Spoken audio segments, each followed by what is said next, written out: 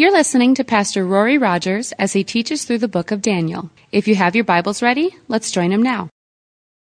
Daniel chapter 7, and Lord, we just, as we read this chapter that is so accurately prophetic, and as we get to see Jesus in the Old Testament in glory, as we see the Father and the Son there, it's just specifically, Lord, it just prompts our heart to praise and to worship, Lord. I pray that tonight, just as your word goes forth, that, Lord, we would just have such a striking fear in our hearts of who you are, such a reverence, Lord, that it would just change our lives. It would change our mindsets. Lord, it would just change just our focus and our vision in our day-to-day lives, Lord. Lord, as we just know you're coming soon, Lord, our hearts just cry, come, Lord Jesus, come quickly. And Lord, we long for just the final portions of Daniel 7 to take place. And so we just pray that you would just get things rocking and rolling, Lord, so that we can see you face to face soon. We just love you, and we love you as we study your word. What a privilege it is to us. In Jesus' name, amen. Well, we are done with the first 6 chapters of Daniel. That's probably quite obvious, but it's also important because those first 6 chapters are really biographical, specifically pertaining to the life of Daniel. Since he was a 15-year-old boy until he was about an 86-year-old man, we've seen a lot of his life biography. But now for the next about 6 chapters, we're going to see less biography and more prophecy. We're going to see the books be much more specific in their prophecies. So these final 6 chapters are just so incredible because to Daniel, as he wrote them, they were future prophecy. And now in 2011, we look back and we see fulfilled prophecy. And so when we see fulfilled prophecy, we get to just say, yes, Lord, don't we? We get to say, man, the promises of the Lord are yes and amen. And everything that he says is going to come to pass. So it's such an exciting thing to study Bible prophecy. And I don't know if you guys have ever been to prophecy updates or listened to those, but they're pretty exciting things. We're going to have a mini prophecy update here tonight a little bit. So, much of these last 6 chapters deal with end times. Now, as we read chapter 7, you guys have probably read it before looking out in the crowd. Most of you have some sort of an idea of what Daniel 7 is about. But some have believed that this chapter is actually a prophetic description of the National Football League, or the NFL, in that we have the Lions, and the Bears, and the Eagles, and the Jaguars, and the Saints, and the dreadful and terrible beast, which some have believed to be the Buffalo Bills. And even the Oilers, as we're going to see Greece in this chapter. So that's what some believe. I'm not quite there yet in my exegesis. But, in this chapter, we're going to see 2,500 years, a broad spectrum of global domination. Everything that goes clear back to the day of Daniel, clear up through the day of Jesus, and then even, I believe, up until our day in the revived Roman Empire that we see happening right now. Okay, so it's exciting. 2,500 years of prophecy up through the last days. Now, Peter tells us this in 2 Peter 1:16, that we don't follow cunningly devised fables when we made known to you the power and coming of our Lord Jesus Christ, but we were eyewitnesses of his majesty. For he received from God the Father honor and glory when such a voice came to him from the excellent glory, "This is my beloved Son in whom I'm well pleased." And Peter says, and we heard this voice on the mountain come from heaven when we were with him. And so we have, Peter says, the prophetic word confirmed, which you do well to heed as a light that shines in the dark place, until the day dawns and the morning star rises in your hearts, knowing first that no prophecy of scriptures, of any private interpretation. For prophecy never came by the will of man, but holy men of God spoke as they were moved by the Holy Spirit. So Peter just talks about everything clear, including Daniel, that the prophets spoke of. It's not a bunch of crazies just writing something as they were high on some opiate, but, the Holy Spirit moved these men and carried them along, and they wrote down as they were moved. And so that's why we have such spectacularly accurate prophecies. And Isaiah 46 verses 9 through 10 says, "Remember the former things of old, for I am God, and there is no other.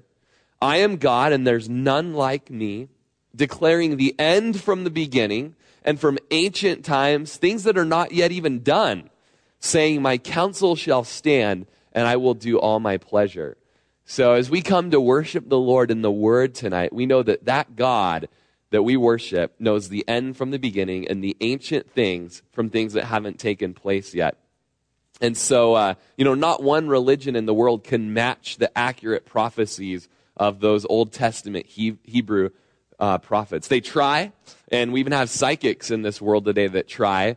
And, there's a couple guys that, they might make it to first base in their shot at stabbing at future, but then they always fall short, and nothing even begins to hold a candle to the Hebrew prophets that we have in the scriptures here. So, just as we begin chapter 7, it says, "In the first year of Belshazzar, king of Babylon," my phone just went off, and it was the sound of someone playing Scrabble with me. So let's see who's not at church tonight and who's playing Scrabble. Oh, it's my mother-in-law.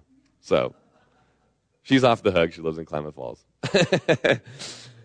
Sorry about that. So Belshazzar is it gives us the time frame of when this chapter is written. Remember, it's not really in order with the book of Daniel, in that it's in chapter 7 here, but it tells us that it's in 553 BC. That's when King Belshazzar, who was the king during the whole writing on the wall thing. You remember that from a couple chapters ago. But that gives us the idea that chapters 7 and 8 fit chronologically between chapters 4 and 5. And you just might make a note of that in your Bible. But this was about 14 years before Daniel was thrown into the lion's den. Daniel's going to be given 4 specific visions. One in chapter 7 tonight, one in chapter 8, one in chapter 9, and then one that covers chapters 10 through 12.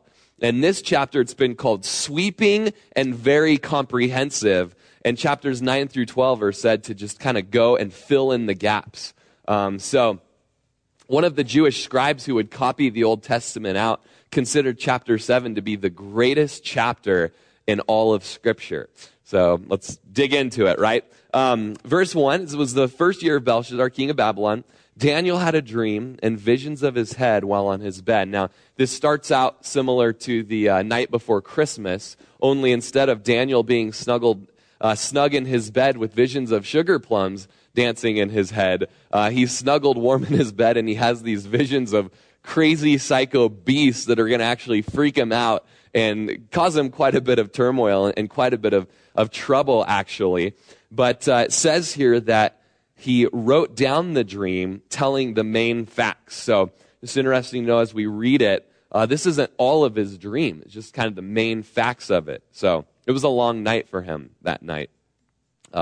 Daniel spoke, saying, I saw in my vision by night. So he has this vision, he has a dream while he's sleeping, and I like that he wrote down this dream and he told the main facts, because Acts chapter 2, when the Holy Spirit fell upon the church and they began to speak in tongues, they began to prophesy, the outside critics said that these guys are drunk with wine. Peter got up, and at the beginning of his sermon, he said, men and brethren, listen up, these guys aren't drunk with wine, it's only 9 o'clock in the morning, but he says this is what was spoken by the prophet Joel. When Joel said, it shall come to pass in the last days, says God, that I will pour out my spirit on all flesh. Your sons and your daughters shall prophesy. Your young men shall see visions. Your old men shall dream dreams. And on my men servants and on my maid servants, I'll pour out my spirit in those days, and they shall prophesy. So the exciting thing about that is, we look at Daniel and we go, man, what an awesome guy to get these dreams and these visions. And he is, right? But in the New Testament, when the Holy Spirit falls upon the believer, they too have dreams and visions and prophesy and have these gifts, these spiritual gifts. And so maybe you're one of those people, we all have the conversation when we're around the table, right, about dreams that we've had, and then one person says, I never remember my dreams, and one's, I always, almost every night, I wake up and I remember my dreams, and I'm one of those guys that remembers his dreams almost every night. I'll wake up and I'll have some recollection of it. And so I would encourage you, if you're someone that remembers your dreams, to start writing them down, like Daniel did here. Write them down, pray about them. I know Don's a guy that has some very, very vivid dreams, and I've prayed with Don over interpretations of those. But maybe you're here, you're a dreamer. Write those down. Write those down, or you have a vision. Write them, pray about them, and we're going to see Daniel go and talk to somebody about it. Go and talk to someone about it, a brother in the Lord, and pray about it. Seek an interpretation. I think the Lord in the last days, or I think we're in the last days. I think biblically you can tell that. Young men, old men, dreams and visions, maidservants, prophesying. Okay, so I like that Daniel wrote it down and that he speaks of this, that I saw in my vision by night that the four winds of heaven, behold, the four winds of heaven, were stirring up the great sea, probably the Mediterranean Sea here. And Revelation 17 tells us that the sea that you see in chapter 17 is of the multitudes of nations, tribes, and tongues. So perhaps it's the same thing here, that out of this multitude of nations comes these four different beasts that we read of in verse 3. But Isaiah 57, verse 20, tells us that it's lost humanity. And it very well can all correlate together. The nations and the tribes, lost humanity. As Isaiah says, the wicked are like the troubled sea when it cannot rest, whose waters cast up mire and dirt. So probably the nations is what's being symbolized here as the winds come and sweep through and move the nations or move the lost people groups there. And verse 3, four great beasts came up from the sea, each different from another. And so as we go through these four beasts, we're going to parallel them from the dream that Nebuchadnezzar had in chapter 2. And hopefully you have some idea of the image that he saw, where he saw a great chiefly statue in chapter 2. And this statue was it was troubling. It was, it was much like the dream that Daniel had here. But this statue had a head of gold, all right? And that was a representation, Daniel said. It's a picture of the Babylonian Empire, all right? And then it gets lesser in value and an even, but a little stronger in strength. Chest and, help me out here, arms and shoulders of silver, which was a representation of the Medo-Persian Empire, who were going to come and take over Babylon. Then there was a belly and thigh of bronze on this statue, and that was a picture of the Grecian Empire, right? Then what was there? Legs of iron, right? Picture of the Roman Empire, okay? Just kind of in succession, these were who would rule over Israel. And then finally, at the base of the statue, feet that were partly clay and partly iron, right? And then what happened in his dream? Remember that Nebuchadnezzar saw a stone that was cut out of a mountain without hands, and that stone came and started pulverizing this statue so that it just became just a mass of dust and chaff that the wind just like carried away. And then it says that stone that was cut without hands became a mountain and covered the whole world, is a picture of the kingdom of God, who just would conquer all these other kingdoms. They just totally fade away in the sight of Jesus, and his kingdom would stand. So with that all in mind, if you haven't been here for that, you're probably totally confused, but we're going to just parallel that dream of that statue with all the different elements, mostly metallic, with this dream that Daniel has that's four beasts, not four metals, but four beasts. Interesting to note that from Nebuchadnezzar's perspective, just these kingdoms were just an element, right? But from the Lord's perspective, these are flesh, these are bone, these are beasts, these are things with hearts and minds and life within them. And so it says there that 4 great beasts came up from the sea, each different from another. And verse 17 is going to tell us that these beasts are each different kings or different kingdoms. So, verse 4, we see that the first was like a lion, and it had eagle's wings. I watched till its wings were plucked off, and it was lifted up from the earth and made to stand on 2 feet like a man, and a man's heart was given to it. Now, these kingdoms, it's similar to United Kingdom. It's a picture of a lion. It's kind of symbolized by that. America, we're kind of the eagle, right? The bald eagle. It's like our symbol. And Russia is a symbol of a bear. It's just similar to back then, where even archaeologists will say that certainly Babylon was represented by a lion with wings. And so, Daniel has this dream. Perhaps this was the easier thing to kind of get out of the dream. Okay, I saw a lion. It had wings and this and that, and this is what happened. Jeremiah prophesied of Babylon, and he pictured it as a lion. And these eagle wings represent speed throughout Scripture. But notice these wings were plucked off, and this lion thing was lifted from the earth, made to stand on 2 feet like a man, and a man's heart was given to it. And, perhaps this is speaking of the humiliation of Nebuchadnezzar, where once he was like a beast, but the Lord had to actually make him a beast. Remember chapter 4, where for 7 years, Nebuchadnezzar was humbled to live like an animal, to basically crawl on all fours, and his fingernails grew out like eagle's claws, and his hair grew really long like an oxen's hair, got all matted down. He ate grass with the wild burros, and sounds like, some of the hygiene going on around Pride, but no, I'm totally kidding. But that was happening to Nebuchadnezzar because he was too proud. The Lord humbled him.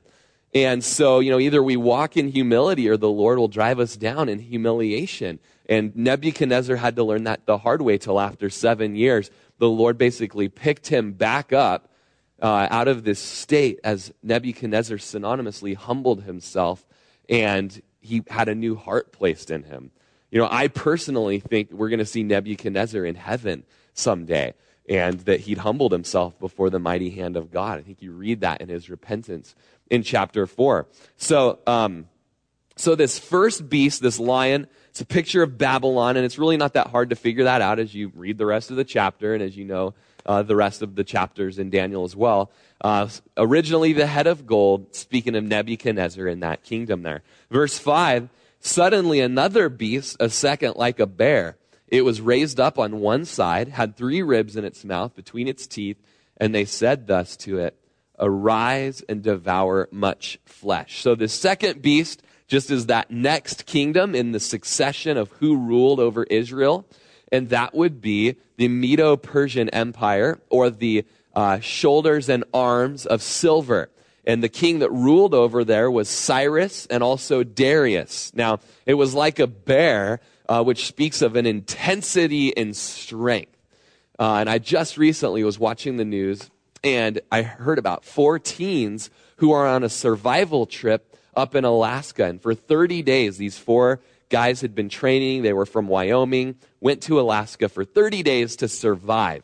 And as they were on day 26 of day 30, they're crossing a creek one by one, and a mama bear and her cub comes out and begins to maul these 4 teenagers. And the first 2 were just really critically injured.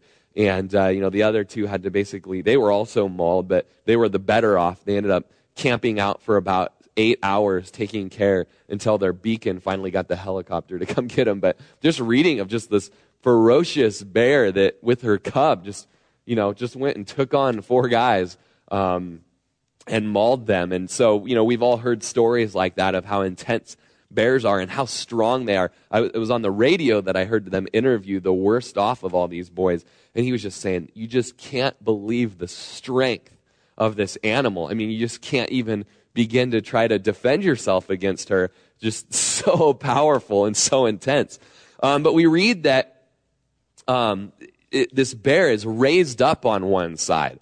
And you guys will have to go home and do like a Google image search of Daniel chapter 7 or something, and or get looking at some of these pictures because they're quite incredible. This bear raised up on one side. In the next chapter, Daniel chapter 8, we're going to read of a ram and these horns and how one horn is stronger than another.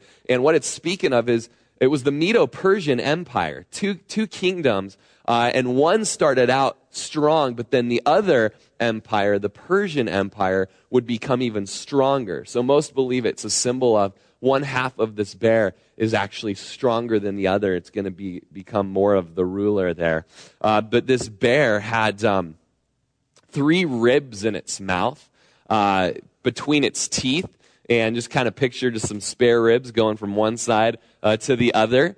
Just picture me on a Friday night over there at Tony's or whatever. I like me some ribs. But these ribs, most believe, speak of the kingdoms that the Medes and the Persians had conquered: Lydia, Egypt, and Babylon. And then they said, rise and devour much flesh. And probably speaking of the authority there in heaven. And it's been known too that the Medes and the Persians had little regard for human life. And they would have a couple million man army that would just go out and like a big bear just kind of lumber along and just destroy everything in her path until the third beast came along, who would actually conquer her. And that third beast is in verse 6. After this I looked, and there was another like a leopard, which had on its back 4 wings of a bird. The beast also had 4 heads, and dominion was given to it. So this third beast would just be the next in line, the belly and thighs of bronze, symbolizing the Grecian Empire led by Alexander the Great. Symbolized as a leopard, Alexander's army was just quick and agile. He had about 36,000 men in his army, and he would go and just with speed take out this big bear of the Persian army against 2 million or more. And so just kind of that, the little quick guy taking out the big slow guy, and great was that big guy's fall. But we see that she had 4 bird-like wings, speaking of speed, but also probably these 4 generals that led with Alexander the Great, and also 4 heads who symbolize the generals who took over after Alexander the Great died. They split Greece into 4 parts. So they were given power there with their skill and their strategy. And in less than 3 years, they'd conquer the then known world. So that's beast number 3. Then verse 7, after this I saw in the night visions, and behold, a 4th beast, dreadful and terrible, exceedingly strong. It had huge iron teeth, was devouring, breaking in pieces, trampling the residue with its feet. It was different from all the beasts that were before it, and it had 10 horns. So next in line, hopefully you're getting it by now, next at the bottom of the statue with the legs of iron were the Romans that came and took over. 146 BC was when they took over, and they ruled for about 600 years till about 476 AD. Excuse me.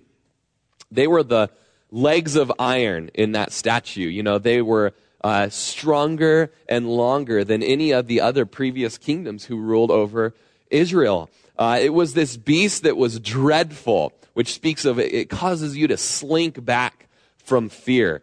It was terrible, which speaks of burliness and mighty.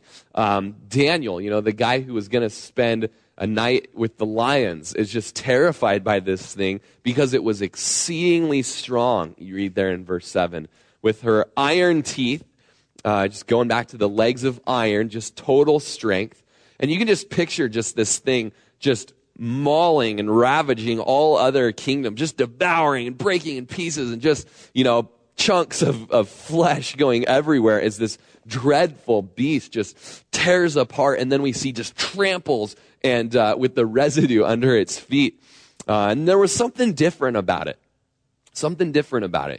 Most of the pictures you'll look at, you've got a lion, and, it's a lion. We all recognize it, and then there's a bear, and, they kind of look similar. And then there's a leopard, and then there's this other thing, it's got metallic teeth, it's just this crazy beast that, most pictures guys are like, I'm going to take a picture of like a Tyrannosaurus Rex, and put 10 horns on its head. And that's like, you can probably picture Daniel just freaked out by this thing. It makes anything from Jurassic Park just look like a little kitty cat, It's just dreadful and terrible. And you just see, Rome, similar to that, had a lust for blood, would just, invent just horrible ways of torture, like crucifixion, which means it comes out of the word excruciating. They would invent the gladiators and the human torches, and just a terrible empire. As they would conquer the world, they just trample residue of people under her feet. But verse 8 says, I was considering these 10 horns that were on this fourth beast's head, and there was another horn, a little one, coming up among them, before whom 3 of the first horns were plucked out by their roots.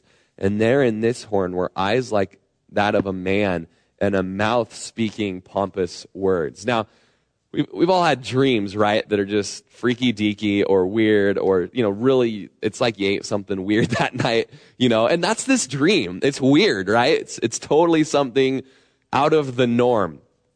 And, you might just take your pen and kind of draw, man, this is what he was seeing. He sees 10 horns on this dreadful, terrible beast. And then this little horn comes up and just plucks out 3 other horns as it comes up. Just a graphic picture. And then this little horn has eyeballs, and it has a mouth. I mean, odd picture, right? Just odd vision that he's having. And yes, as you look at the pictures online, you're like, oh, this is just odd. It's weird. It's like some Disney movie of, Mickey dressed in a sorcerer's cap, and he's making mop buckets dance and all that, And here we have a horn talking and eyeballs and plucking out the other 3. And it had a mouth that would speak pompous words. Now, these 10 horns also have a place within the kingdom. These 10 horns speak of the revived Roman Empire.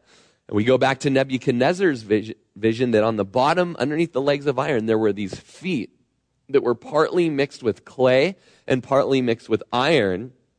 And they had 10 toes, and each one of those toes was a symbol of a king. And so, Bible prophecy is not that hard to understand if you look at it amongst the rest of scriptures. So here's 10 horns. We're going to know there are 10 kings. And one horn's going to come up and pluck 3 of these out. And he's going to have a big mouth on him. He's going to just speak these pompous words, these prideful words. Now, as we've looked at Daniel chapter 2 and here in chapter 7, and we're going to see it more in the weeks to come, you begin to wonder, why are just these 5 countries mentioned? Why not Germany? She became a huge superpower, especially in the 19th century. Why not America? I mean, we're pretty much ruling the world right now, kind of, in different ways we are, I guess. Why not Japan or China? But we want to know, when it's concerning Bible prophecy, the prophecy revolves around God's prophetic timepiece, who is the nation of Israel. Okay? So these 4 empires, or 5 empires, they all came within the time frame that Israel was a nation. And some of you have gotten to see the coming of that again within your lifetime. If you were born before 1948, then you've been alive for a spectacular event. Most of us know back in 70 AD, Rome was coming in heavy-handed, even harder against Israel. And Titus, the general, came in. We all know that he was destroying Rome, and he commanded the temple not to be destroyed, but, a flaming torch was tossed in there melted all the gold in the temple, billions of dollars worth of gold. And so he had to tear down every stone in the temple and fulfill Jesus' prophecy that not one stone of the temple would remain upon another. That prophecy was fulfilled there in 70 AD as Rome came in heavy-handed against Israel. 10 years later, a general named Hadrian came down and basically finished the job against the Jews. And he exterminated 650,000 Jews in just 144 days. He hated Israel and destroyed Israel so badly that that's when he named Israel Palestine, which actually means Philistine country. Those were the enemies of Israel throughout the Old Testament. He hated Israel so much, he said, we're going to call this nation something else. Your enemy's name, the Philistine country. And it was at that point that if two Jews were caught speaking to each other in Palestine, they'd be executed.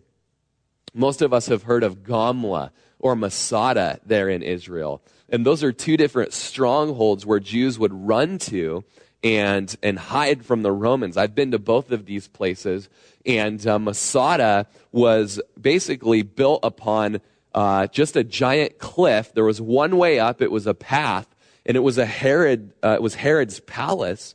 And some Jews took over one of Herod's palaces there in Masada and set up a barricade, and the Romans camped out down there for over a year. Excuse me, fighting a bit of a cold. While the Jews that were hiding camped out on top of this giant cliff, and they were set to go up there. There were storehouses of Herod's food. There were cisterns where they could get fresh water. And, there was no way for the Romans to get up there. And so the Romans just barricaded until finally one of the generals got an idea. Why don't we use Jewish slaves to build a giant ramp up this huge cliff? Because the Jews won't kill their own people. That's how we'll get up there and get them. And so over in the next few years, Jewish slaves were used to build this giant dirt ramp up to the top of Masada until finally they were able to bring up their battering rams and go right up this thing and beat down the walls of Masada. Right when they were about one night away from destroying it, the Jews inside said, look, we know what Hadrian has done to the Jews over the last few years. We know what Titus did to Jerusalem. We're not going to go out that way. We'd rather die than become slaves. And so here's what happened. Every dad went home to his house, killed his family, and then 13 Jewish men were nominated to kill all of the other men. And then finally, one of those men killed every one of those 13 and then killed himself. And so when the Romans tore the wall down and they came inside Masada, everyone was dead there except for one woman and a couple of kids were found hiding. That was Masada. North up in Galilee, that's just by the Dead Sea. It overlooks the Dead Sea. North up in Galilee is Gamla. It's a similar place, not quite as high of a cliff, but there was only one way to get down this cliff and up to a peak where Gamla was. There's a synagogue there. It's believed that Jesus spoke in that synagogue. And the Jews hid out there. And to this day, they've made Roman archery catapults and all of that to show what happened there. The battering ram had come and tore down the wall, and the wall is exactly as it was when the Romans tore through that wall. And as you go in there, you walk up to the top of this pointed pinnacle of a cliff, and it was there that the entire city of hiding Jews cast themselves off of this cliff. Better to die than to be falling again into the hands of the Romans and to be their slaves. So just a little bit of the history of what was going on in that time.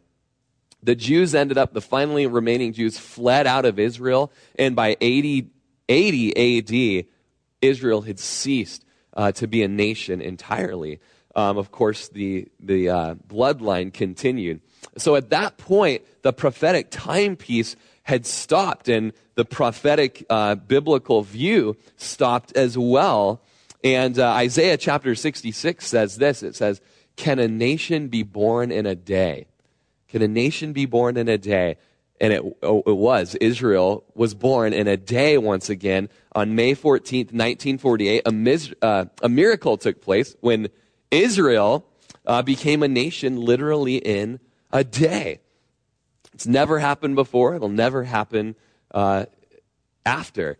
And so Israel became a nation again. Wonderful history, a miracle there. And so from that point on, the timepiece starts again, and we have some cool timeline things that have happened since. In April 1948, there was a Council of World Churches formed. It was a religious system that we're going to see come to fruition in the end times. We read about it in Revelation. In 1946, Basel, Switzerland, had a man there named Winston Churchill who was sleeping much like Daniel, and he had a dream that there would be a United States of Europe. And so he went out and he spoke about this dream, and by 1948, there were 5 nations who heard from Winston this call to make a United States, and they came together. And by 1948, you had Belgium, Luxembourg, the Netherlands, France, and the United Kingdom signed this treaty of Brussels. It's called the Club of Rome. Okay, so the Club of Rome was formed, and that kind of started the birth of the feet, partly mixed of iron, partly mixed of clay, or this beast that has the 10 horns. In 1948, we began to see those 10 horns formed there. In 1957, after several other meetings, 5 nations joined 6 other nations in a meeting in Rome to start the Treaty of Rome, which called for the rebuilding and the restoration of the Roman institution. So 5 nations with 6 other nations came together. They signed the Treaty of Rome. It was called the Common Market, or also known as the Big 10, because they believed eventually it would be 10 nations that would come together. It would just totally be 10 nations when the end of all the mediations and the deliberations were finished. So it was in Italy where all these nations came together. They signed all of these things. And to this day, it's kind of the center of the Treaty of Rome, or the Club of Rome, and also known as the European Union. So in 1982, the 10th nation was added to the European Union. Now there's over 26. I think there's actually 28. But the European Union flag has 12 stars on it. And we just know Bible prophecy. By the end of it all, there will be 10 nations. And Newsweek had an article a few years ago celebrating Euroland's first coming together since the Roman Empire. And to this day, the European Union, all coming together, they either have or they desire to have a unified currency, which they have, an obliteration of passports. You can now travel from country to country within this European Union, common foreign policy, common military, and even a constitution has been drafted. So, just gives us a little bit of an idea of the possibility of this 10-nation, feet or head, with the thorns or the horns coming up, actually taking place. So, but we see this little horn in verse 8. It comes up, plucks out 3 by their roots, has eyes of a man, and has mouth speaking pompous or domineering words. Now, this pompous little man is known in Scripture by a lot of different names. He's known as the little horn. Nobody likes to be called that. The prince who is to come, Daniel chapter 9 calls him that. Genesis calls him the seed of the serpent, who Jesus is going to crush, or the despicable person, the strong-willed king, the man of sin, or the son of perdition. He's known as the first horseman of the apocalypse, or the conqueror of the first seal in Revelation 6. He's known as the beast out of the sea in Revelation 13. And we mostly know him as the Antichrist. And so as we read this, it's interesting to keep that in mind, this little horn being the Antichrist, the little horn. Verse 9 tells us, I watched till thrones were put in place, and the Ancient of Days was seated. His garment was as white as snow, and the hair of his head was like pure wool. His throne was a fiery flame, its wheels a burning fire. So the thrones that we read of in verse 9, possibly speaking of the thrones that the nations rule on, the saints rule on for 1,000 years during the millennial reign in Revelation chapter 20. But we read of the Ancient of Days there in verse 9. That means that this one who is seen has days without beginning.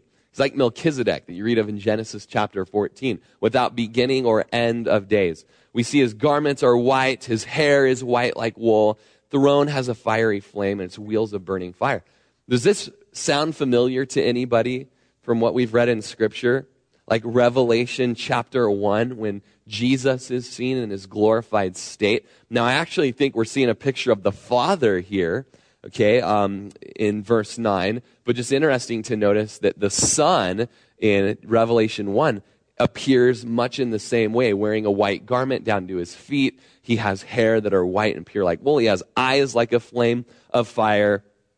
Just this similar prophetic dream and vision here. But we see that there's wheels of burning fire. On your own time, because we don't have time tonight, I encourage you to read Ezekiel chapter 10, where we read of, around the throne are the cherubim, the angels that just day and night worship the Lord. Read about them in Revelation chapter 4 as well, in Isaiah, I believe, chapter 6. But these cherubim, these angels, man, they got wings and they got eyes all over, and day and night they cry out. And Ezekiel's vision tells us that when they fly and when they worship, they're like these wheels with lights all around them, and they're just buzzing all around the throne of God, just worshiping and the glory and just the vision that Ezekiel sees. I was reading about it while I had Pandora radio going on in my office, and there was just worship going on, and I'm reading this. I was there with the angels in the throne room of God, just having a great time worshiping today, worshiping the Ancient of Days. I'm like, man, there's not enough songs with that term, Ancient of Days. It just kind of go back to the old school, oh, Ancient of Days. I don't even know that whole song. But Starfield came on while I was worshiping, and they sang about the Ancient of Days by this holy God, this song that they sang. So I was blessed today worshiping this throne, at the throne where there's a fiery flame and these wheels, probably speaking of those angels, those cherubim, whose job it is to worship before the throne night and day. It says a fiery stream issued and came forth from before him. 1,000 thousands ministered to him. 10,000 times 10,000 stood before him. The court was seated and the books were open. So, over 1 million people worshiping, or 1 million angels worshiping here. We see in Revelation chapter 5, again, a similar vision. And you might just flip over to Revelation, because we're going to be going back and forth. Just keep a pen or something over there. In Revelation chapter 5, verse 11, where it says, "Then I looked, and I heard the voice of many angels around the throne, the living creatures and the elders, and the number of them was 10,000 times 10,000 and thousands of thousands." I love that description there, because it's speaking of 1 billion and millions. That's how many angels there are around the throne right now worshiping the Lord. And it says that they sang, "Worthy is the Lamb who was slain to receive power and riches and wisdom and strength and honor and glory and blessing." There's just incredible worship taking place there, with the 4 living creatures shouting out, "Blessing, honor, glory, and power be to him who's on the throne and to the Lamb forever and ever." Then the 4 living creatures said, "Amen." And the 24 elders fell down and worshiped him who lives forever and ever. So sweet worship ceremony that, or service that Daniel is kind of let in on there as he sees the Ancient of Days, seated. He says the courts were also seated and the books were opened. What Daniel sees taking place is judgments beginning to happen. We've read this in Revelation 20, haven't we, at the great white throne judgment, where when he was seated, the Ancient of Days, heaven and earth fled away, and it says that standing before God were the dead, all the small and all the great dead, and it says, and books were opened. And another book was opened, which is the book of life. And we all know it. We've read it. Judgment took place there as these books were opened. So what Daniel's getting a glimpse of is judgment happening there in the throne room of God. I watched then, because of the sound of the pompous words which the horn was speaking, I watched till the beast was slain, and its body destroyed and given to the burning flame. As for the rest of the beasts, they had their dominion taken away, yet their lives were prolonged for a season and a time. I was watching in the night visions, and behold, one like the Son of Man coming in the clouds of heaven. He came to the Ancient of Days, and they brought him near before them. So we're just seeing like the end times beginning to unfold before Daniel here. We're seeing the, kind of the Revelation chapters 4 and 5 and verses 9 and 10 here, where it's the throne room of God. And we're seeing like chapter 5 of Revelation take place in verse 13 as the Son of Man comes out with the clouds of heaven there. And he comes to the Ancient Days, and they brought him near before him. So the Son of Man here, it's speaking of Jesus. In the gospel, Jesus refers to himself as the Son of Man more than any other title. And in Matthew chapter 26, verse 63, it says, the high priest said to Jesus during his trial, I put you under oath by the living God. Tell us if you're the Christ, the Son of God. And Jesus said to him, it is as you said. Nevertheless, I say to you, hereafter, you'll see the Son of Man sitting on the right hand of the power and coming in the clouds of heaven. Then the high priest tore his clothes, saying, he's spoken blasphemy. What further need do we have of witnesses? Look, you've heard his blasphemy. What do you think? And they answered and said, he's deserving of death. So by Jesus saying, I'm the Son of Man, and I'm going to fulfill Daniel chapter 7, verse 13. I'm going to come from the right hand of the Father in power and glory. I'm going to come in the clouds. I'm coming back, is what he's saying. Speaking of the second coming of Jesus at the end of the tribulation. Revelation 1:7 says, behold, he's coming in the clouds. Every eye is going to see him, even those that pierced him. And all the tribes of the earth will mourn for him. Even so, amen. Coming in clouds could be speaking of coming with the other saints, as Hebrews chapter 12 says, speaks of a cloud of witnesses that have gone before us. And Jude tells us, behold, the Lord comes with 10,000s and 10,000s of his saints at the second coming. So kind of what's happening there is just that setup of the end times. And we see that he came to the Father. And you guys remember in Revelation chapter 5, where the Father is holding a scroll in his hand, and it has 7 seals on it, and that scroll has writing on the inside and on the back, and they looked around for anyone who was worthy to open the scroll up, and it says that no one was found worthy, whether in heaven or above heaven or under the heaven or under the earth, no one was found worthy to open the scroll, and John fell down and began to cry, because no one was worthy to open the scroll. And then an angel, or maybe it was an elder, touched him and said, wait, look, this guy's worthy to open the scroll, and here comes the Son of Man. Only this time, this prophet doesn't see him as the Son of Man. What does he see him as? A lamb who'd been slain. A lamb who'd been slain. And that one who'd been slain was the only one that was worthy to take the scroll out of the Father's hand and to open it up, to open up those series of events that would then begin the Great Tribulation. So I think that's kind of what we're seeing here, just the throne room of God with Jesus there in glory, and kind of the beginning of the Great Tribulation there. Verse 14, then to him, to the Son of Man, to Jesus, was given dominion, glory, and a kingdom, that all peoples, nations, and languages should serve him. His dominion is an everlasting dominion, which shall not pass away, and his kingdom, the one which shall not be destroyed. And so out of all of these kingdoms that we've seen, Babylon, the Medes and the Persians, the Greeks, the Romans, and then even the revived Roman Empire, it's during that revived Roman Empire time that Jesus is going to come back. He's going to set up his kingdom. He's going to destroy all of those other thrones and dominions. He's going to crush them. He's going to pulverize them. And then he's going to set his whole kingdom up on this earth for 1,000 years. That is an incredible thing. I cannot wait till that day when even just Prineville sees the glory of the Lord, because Jesus is ruling over the world.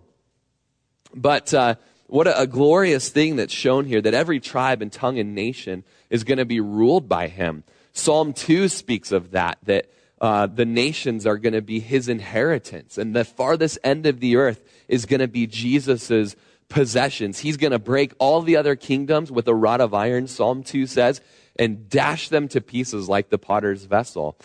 Revelation chapter 5, verse 11, we see that before the Lord in glory are people from every tribe and tongue and nation. His dominion there, it's an everlasting dominion. So much to speak of on that, but Peter tells us that this everlasting kingdom, that it's of our Lord and Savior, Jesus Christ. So, bottom line of the whole story of end prophecy is Jesus wins. God wins, and, it's landslide. He just totally, radically has the victory and conquers them with the sword of his mouth. We read in Revelation chapter 19. They just don't even stand a chance against him when he comes back to the world. Verse 15, we have the interpretation of Daniel's vision. I, Daniel, was grieved in my spirit within my body, and the visions of my head troubled me. And I have in my notes here, as I was studying today, why was he grieved in his spirit? Why was he so troubled by this? I mean, doesn't it end good, or doesn't it seem to end good? If it was your dream and you saw the Ancient of Days in glory and the cherubim worshiping and the Son of Man coming and setting up his kingdom, I mean, doesn't that seem like a great ending to the dream? Why would it trouble you to have that dream? We're going to get to it later in verse 28, but I didn't even answer that question in my notes. It's just right here. Why? Why was he troubled? Why was he vexed and grieved within his spirit? And ask yourself that. Why would you be troubled? Verse 16, so I came near to one of those who stood by me and asked him the truth of all this. So he told me and made known to me the interpretation of these things. So perhaps it's Shadrach, Meshach, or Abednego here that's going to give him the interpretation. We see in chapter 2 that they were part of the interpretation of Nebuchadnezzar's dream. It seems, though, that he's actually kind of still in the midst of the dream here, and that he's actually going to get the interpretation of the dream within the dream. It's in chapters 8 and 9 that we see that actually Gabriel, the angel, gives interpretations and understanding to dreams. So, perhaps that's who it was. Not a big deal, but in the next couple chapters we'll see it was Gabriel. And so he says, verse 17, here's the interpretation. Those great beasts which are four kings which arise out of the earth. So you start, your mind wants to explode when you read about all these funky beasts and you have no clue what they might be. You just got to read the Bible, because so often the interpretation's right there for you. I mean, how many of you have started Revelation chapter 1 and you're reading about lampstands, and Jesus is walking in the midst of the lampstands and he's got 7 stars in his hands, and you're just about to, blow a gasket. But when you get to the end of chapter 1, he says, the 7 lampstands are the 7 churches in Asia that he's going to write the letters to. And the 7 stars are the 7 angels of those churches. It's like, oh, okay. We just can't give up. Okay. Don't give up. Just keep reading, keep plowing, keep studying. So we know that these great beasts are 4 kings which arise out of the earth. Verse 18, but the saints of the Most High shall receive the kingdom and possess the kingdom forever, even forever and ever. Then I wish to know the truth about the 4th beast, which was different from all the others, exceedingly dreadful, with its teeth of iron and its nails of bronze, which devoured, broke in pieces, and trampled the residue with its feet. The 10 horns that were upon its head, and the other horn which came up before the 3, before which 3 fell, namely that horn which has eyes and a mouth which speaks pompous words, whose appearance was greater than his fellows. So verse 18 tells us that the saints are going to come and they're going to receive and they're going to possess the kingdom. We read about this in Revelation chapter 20, verse 4. At the end of the tribulation, when Jesus comes back, he's going to set up his kingdom, and the saints are going to rule and reign with him for 1,000 years. But Daniel says, that's great, but I want to know about this gnarly beast. I want to know about this brawny guy, this brawny, funky beast that's unlike any of the others. What is the deal with this thing with 10 horns? And it's got these claws of bronze, and it just mashes things together. Verse 21 tells us that it's as he's watching, the same horn was making war against the saints and prevailing against them. until the Ancient of Days comes. So what is with this beast that's just hurting and crushing the saints? And it's speaking of Jewish believers. It's speaking of the Jews. And it's also speaking of those that will get saved in the tribulation time, that are going to have war made against it. Now, if you'll flip over to Revelation chapter 13, as you do, let's just get a quick eschatology overview, okay? And this is one opinion. This is my opinion. I feel it fits best scripturally. But as we study at the Olivet Discourse, there's a lot of guys that love Jesus that hold to a different position than me. So I'm not dogmatic on it. I feel that this is the best outline for end times, and that is this. That, Jesus right now, he's up in heaven. He's at the right hand of the Father. He's praying for us. And one day is going to come where it's going to be the end of the church age, and Jesus is going to rapture the church. He's going to catch the church up to meet him in the clouds with him. And before we get caught up, all of the bodies of those that have died before us that are in Christ, all of the bodies are going to be risen out of the ground, and they're going to meet their owners up in the air. And then split second after that, in the twinkling of an eye, we're going to be called up, and we're going to meet all of our brothers and sisters who've gone before us. We're going to meet them in the air with Jesus. I believe you read about that, the first verse of Revelation chapter 4. The church age is over, and then you see a door open in heaven and a voice that says, "Come up here." I believe that's a picture of the rapture. As we come up there, we're in the throne room of heaven. We get to see the elders, which are a representation of the church, bowing down, worshiping before the throne, kind of having this sweet honeymoon in heaven with the Lord as his bride. And during that time, down here on earth, for 7 years, the tribulation is taking place. It's a time of God pouring out his wrath upon a Christ-rejecting world. You're going to see natural disasters and all sorts of those things, but at the beginning of the tribulation, Antichrist is going to come on the scene, the little horn. He's going to speak great and pompous words, and he's going to make a covenant with many for 7 years, okay? Halfway through that time, as he's rebuilt the temple in Jerusalem, 3.5 years go by, and he's going to stand up in the temple. He's going to bring an end to sacrifice and offerings, and he's going to declare himself to be God and demand to be worshiped as such. At that point, the Jews are going to say, wait a second, something's wrong. It's all going to end up making sense to them, and they're going to run away from the Antichrist into the wilderness, where he's going to persecute them and try to kill them. And it's then, halfway through the tribulation period, that the great tribulation takes place. It's way worse than the first half. It's the great tribulation.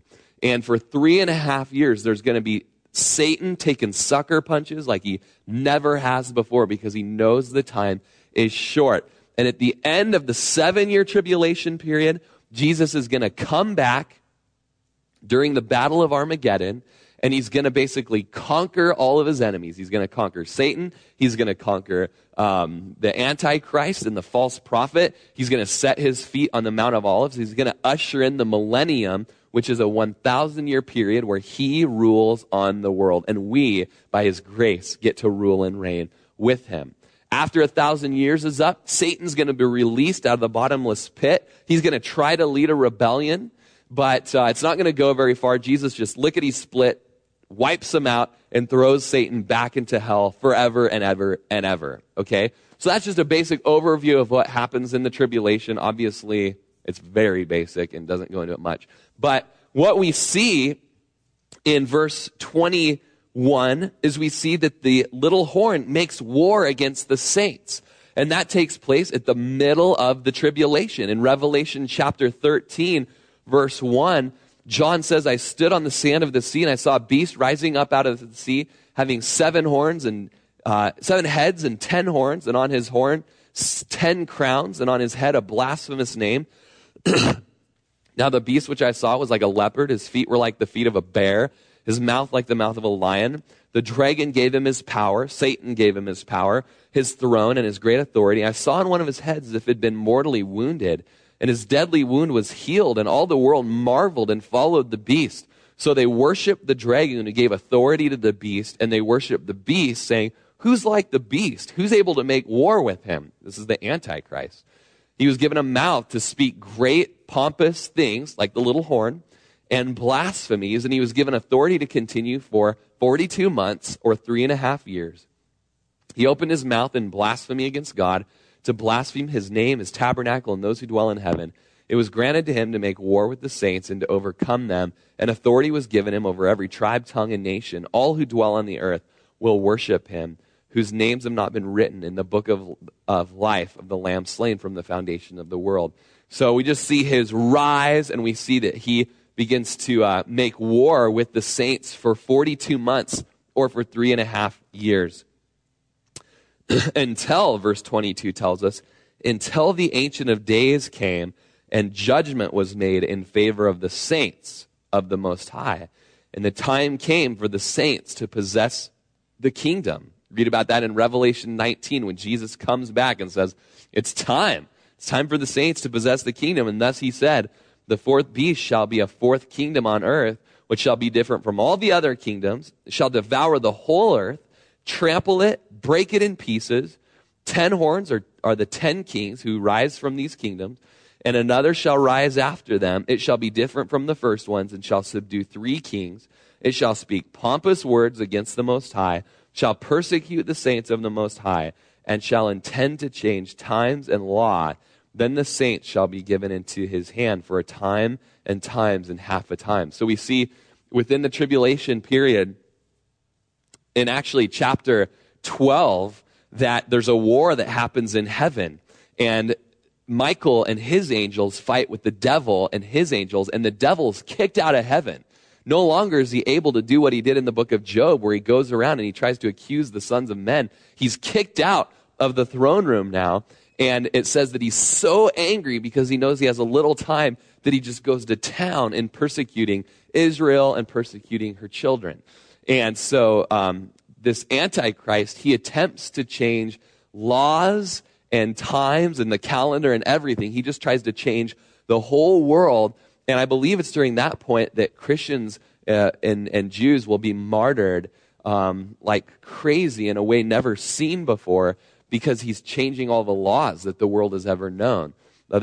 Anything goes that he wants to have go. So it's going to be a horrible time, a horrible, horrible time. And I think that's why this vision greatly troubles Daniel, because it's such a horrible time. In Matthew chapter 24, Jesus says it's a time of trial that the world's never known and never will know after it. It's Jacob's trial. And he says this, Jesus himself says that unless I stopped it, no flesh would survive. That's how bad it is. Between the natural disasters and then the Antichrist rule of terror, unless I stopped it, no flesh would survive. And so I think Daniel's just getting a picture of the gravity of this tribulation period that we read of here. And yes, it's amazing that Jesus is going to set up his kingdom, but it's just going to be a horrible, horrible time that we don't want to see any of our relatives or our friends go through. So man, we should be laboring in prayer for them, and we should be just so open-mouthed about the gospel that we could tell them about the hope that is in Jesus. It goes on to say, and remember, you just know at the end of verse 25 that the saints will be given into his hand to be persecuted for a time and times and half a time. That's a common phrase in the book of Revelation. It means 3.5 years. It's that second half of the tribulation. But, verse 26, the court shall be seated, and they shall take away his dominion to consume and to destroy it forever. Judgment takes place.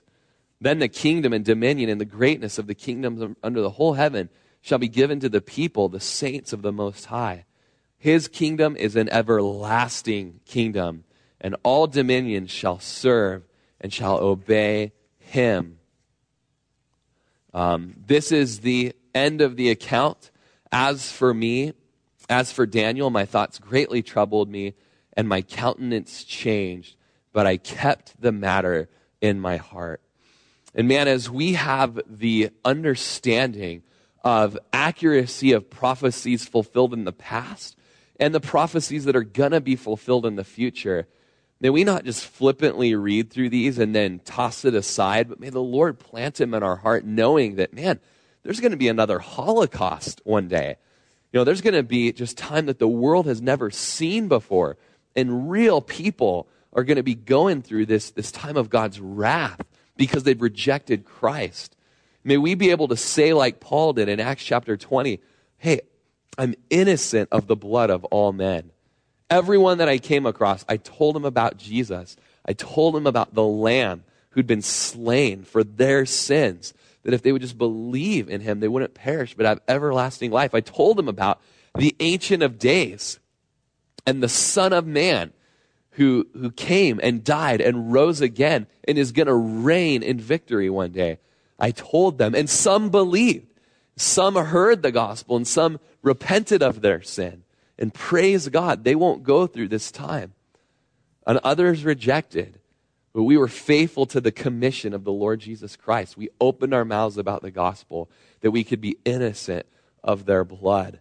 And just as Daniel carried these things with him, in the next chapter it ends very similarly, that even more, I don't want to ruin it, but he just carries these dreams on him. Such a serious thing to be, to be given the knowledge of what's going to happen. May the Lord just give us that fresh vision tonight as we go back out into the world. So many of you work with non-believers. May you just have in front of you that God wins. God wins. That's something to rejoice about. That's something to open our mouth about. May we have before us that God judges sin. May we have before us that the Son of Man was slain, that sinful man could be forgiven. And may we have before us that he's coming back, he's going to rule, and by his grace, he's sharing his inheritance with us, that we will rule and reign with him. So much to worship about, so much to praise God about, so much to have terror about. I was thinking about, Russell came in as I was studying, and he jumped on my lap and gave me a big hug and a big kiss, and I was just like, oh, Lord. He goes, are we going to the chapel tonight? I was like, yeah. He's like, oh, yay, I'm so excited. I go, well, why are you excited? Because I love the chapel. The chapel is the best, I'm so blessed. Like, yes, the house of the Lord. Russell, I love that you love to come here. I was just praying, Lord, just let all his life, may he love you. May he love your people. May he love fellowship. And then I got thinking about his kids and his kids' kids, and if the Rogers keep populating, my generation and your generation, they're going to either experience the rapture or they're going to experience the tribulation. One or the other. But Lord, help us to be like Joshua, say, as for me and my house, we're going to serve the Lord. And may that be transposed to them, and that their houses will serve the Lord. And that, our family lines will be witnesses of Jesus. And that they won't have to go through this as well. Just getting a little picture of why there was that holy terror in Daniel's heart. And I think that's what Paul talked about in 2 Corinthians chapter 5. Knowing the terror of the Lord, we persuade men. Be reconciled to God. Be reconciled to God. Stuart back there? All right, hey buddy. We want to come and close us in a song. We can put our Bibles aside and why don't we go ahead and stand tonight? When we get into these parts of the book of Daniel, it's so easy to just become kind of information saturated and just be like, well, in 1947, the European Union voted together and blah, blah, blah, and blah, blah, blah, blah, and it's all cool and it's all great. And it is good for us to hear about and to see. And we just get to, Jesus rebuked the Pharisees because they had all the signs in front of them, but they weren't heeding those signs. And so it's good for us. But we want to have more tonight than just an imparting of information and an imparting of knowledge. We want to have the Lord infuse into us the truth of the gospel. We see just sin in this chapter, and we see the payment for sin and the judgment on a sinful world. And we see the victory of the one who never sinned. We want to just be saturated in the gospel, that we could walk in victory with Jesus one day as well. We see him on his throne. And Lord Jesus, just as we do see you on your throne. You're the King of kings. You set up kingdoms. You tear them down. Lord, yours is an everlasting kingdom. And we want to be a part of it, Lord. We want to be on your side. We want to repent of our sin. We don't want to stand in judgment of our sin. But Lord, we're so thankful, Jesus, you were judged for us as you took our sin upon you. We repent, Lord, of the compromise, of the willful sinning. We repent of the idols.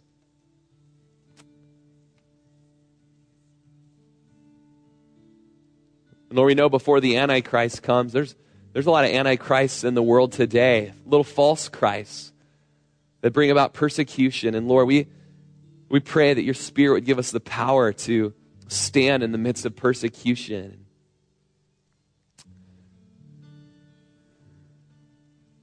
Lord, we just look to the future. We look to you winning. We just say, even so, Lord, come quickly. Let it be so soon, Lord. We know you're long-suffering, not willing that any should perish. But Lord, we still just cry out like John in the book of Revelation, come, Lord Jesus. Spirit and the bride say, come. We say, come tonight. Let's close in worship. And maybe, Rich, if you could just go let children's ministry out and they can come in and close with worship.